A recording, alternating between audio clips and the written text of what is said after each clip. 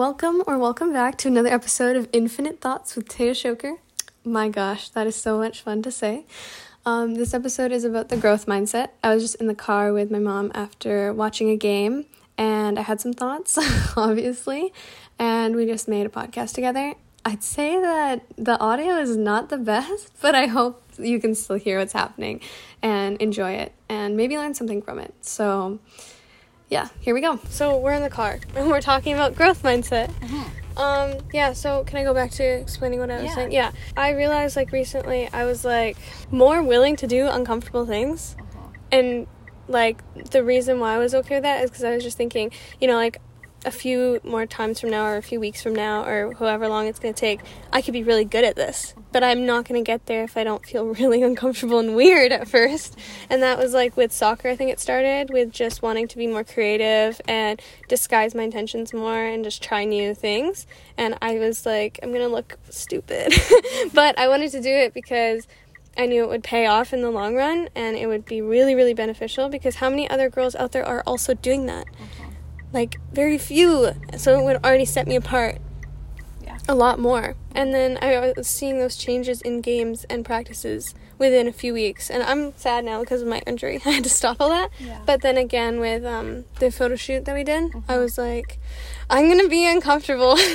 But if I want to be good at this for whatever reason, because who knows, also at school, university, if there needs to be photos taken for whatever, I want to feel more comfortable. Yeah. So I was I have to get just past this uncomfortable phase quickly.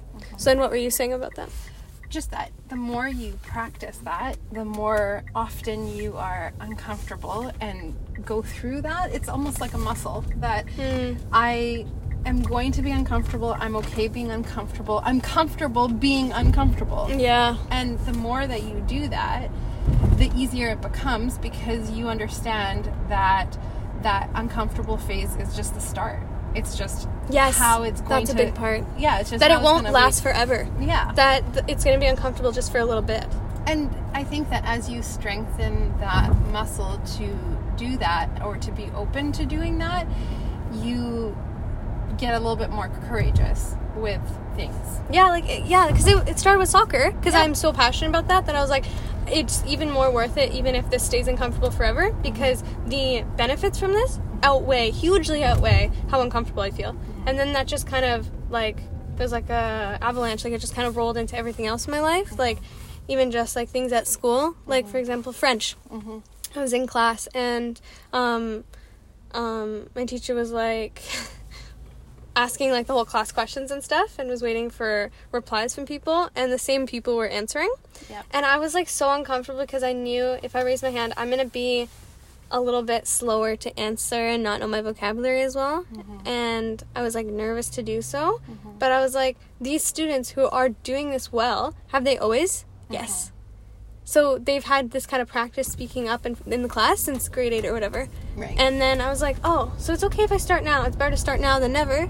And then I raised my hand for the next one and I answered. Right. And it was weird, because I was there's no reason to. But I was if I want to get better and get past being uncomfortable doing it, I have to start with the uncomfortable. Yeah. And another part of that reminds me of this quote from Brene Brown, and I can't quote it exactly right now, but it's basically, there's no innovation without vulnerability, I think. So basically, can you define innovation in this context? Innovation is creating something new. Creativity, there's no creativity without vulnerability. So if you are trying to learn something new, you're trying to make something new, whether that's art, music, whatever it is, there is no creating something out of nothing without vulnerability, without that laying yourself out there to do something that maybe you might not be good at, maybe you may not do well. And your environment is really important to all of that. The people around you are creating an environment in which you can be vulnerable, that there's no shame in messing up. And I think you just said it earlier about your coach saying you're going to do this badly.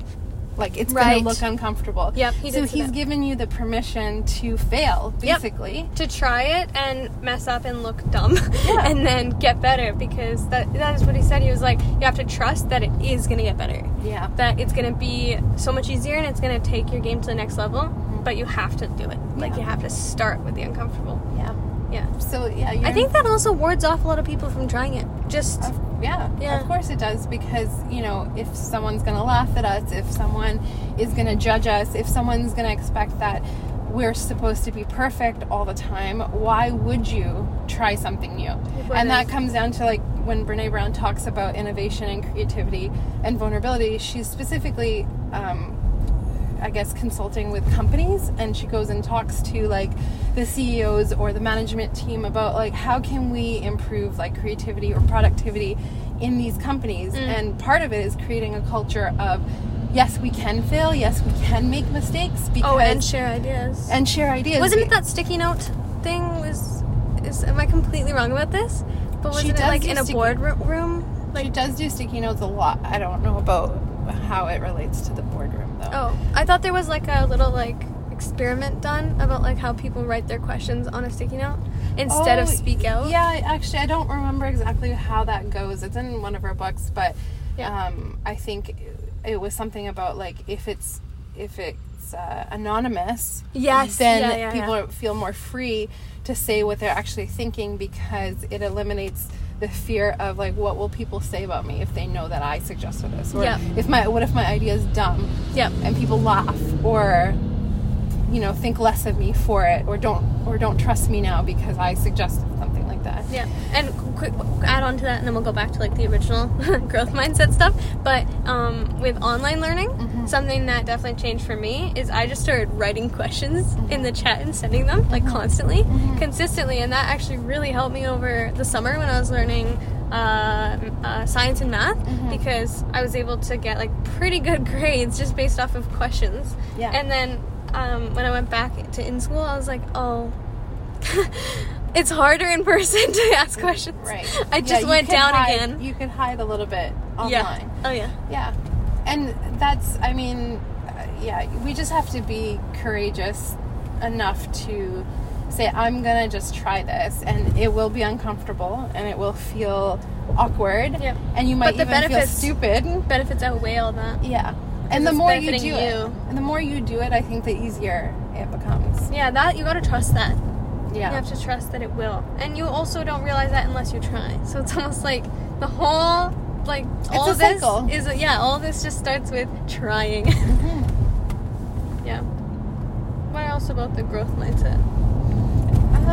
Oh, yeah, just that I also thought it was very weird that I was just suddenly like, why not? Yeah. Like, for the hell of it, you know? Like, Well, I mean, There's nothing to it's- lose. That's one of the reasons I think that a lot of people like hiring athletes. Like, for example, in law enforcement, they really like applicants who have been elite athletes, because they have just something different about them. It's like tenacity, it's grit, but I think it's also this confidence in themselves that they can pick up some new things. And I think really what it comes down to is that if they don't know something, they trust themselves to learn it. right. And they trust themselves to, like, give it a shot, or, you know, fail until they succeed, because that's what sports is. Yeah, or even being able to fail and learn from it too, like, because in sport, like, you try the same move 10 times and, like, Yeah. it fails 9, and then you're like, this is how I'm gonna do it, and then the 10th time it works. So, Yeah. That's a good point about, like the kind of person you become through Yeah, sport. that- That builds character, I guess. Would It you say does. that's character, having a growth mindset? 100%. Mm-hmm. Yeah, it's you know, that belief in yourself, or belief in the process, you know, knowing that some things are hard, and that's just how it goes, but that I can overcome that. Like, yeah, I mean, that's all character things. Having that, like, determination to just, like, keep soldiering on or pushing on. Yeah. I mean, there's a lot of things that sports teach you. Like, yeah. That's what you just said there about like persevering and stuff. I almost Well, the weirdest part about this, like, whatever you want to call it, like growth mindset or whatever, for me, is that it feels so light. What does? Like, just trying something new. Like, it never felt like that. Low pressure. Yeah. You mean, like it's such low pressure. I'm like, really? Like, I'm just going to try this? You know? Mm-hmm. I think that probably comes from, like, the environment. That there's no... there's less perfectionism, you know. It's your coach believes in, like, well, I just see no negative consequences. That's like culture and environment that you're in allows. How is that translating into classrooms that don't have that necessarily? Then you might be bringing that confidence from there to to other aspects of your life. So that's like how a good coach can impact you, like in all aspects of your life. 100%. Yeah. I kind of wish to be that coach or teacher one day. I think you would be. Yeah. I mean, just like what you said about asking questions in online school, you're the icebreaker for other people who have questions that they want to ask, or you've asked it for them and they are going to see that. Like, you influence people in so many different ways, like we all do. In ways that we don't even realize. There just might be small things that someone notices. And yeah, if you have that attitude, you're going to definitely, like, influence other people in a positive way, that they can also ask questions. They might think of you, like, 2 years down the road and be like, oh, remember that girl in school? She would ask all these crazy questions. I can do this today, you know? So, summarize that part, growth mindset from you can influence the growth mindset in someone else. Yeah. So that's like team culture too. Like, you have like one person on a team pushing to be uncomfortable and try something new, and then like the others will follow. Yeah. Or feel comfortable, even more comfortable now to try it. Yeah. You can make it easier for your teammates. There is actually a Brene Brown. There's another Brene Brown quote about this, that you being courageous with your life helps me be courageous with mine. That's not the quote. It's like, it's a bit different. Yeah, but basic idea is that, when people are courageous with their life, they influence others to be courageous too. That's beautiful. Okay, I think that's it. Unless you have any more thoughts. I mean, I always have thoughts, but infinite thoughts. Exactly. That you've inherited that from me, I think. Ha ha. Okay, I think that's it. Okay. Bye, guys.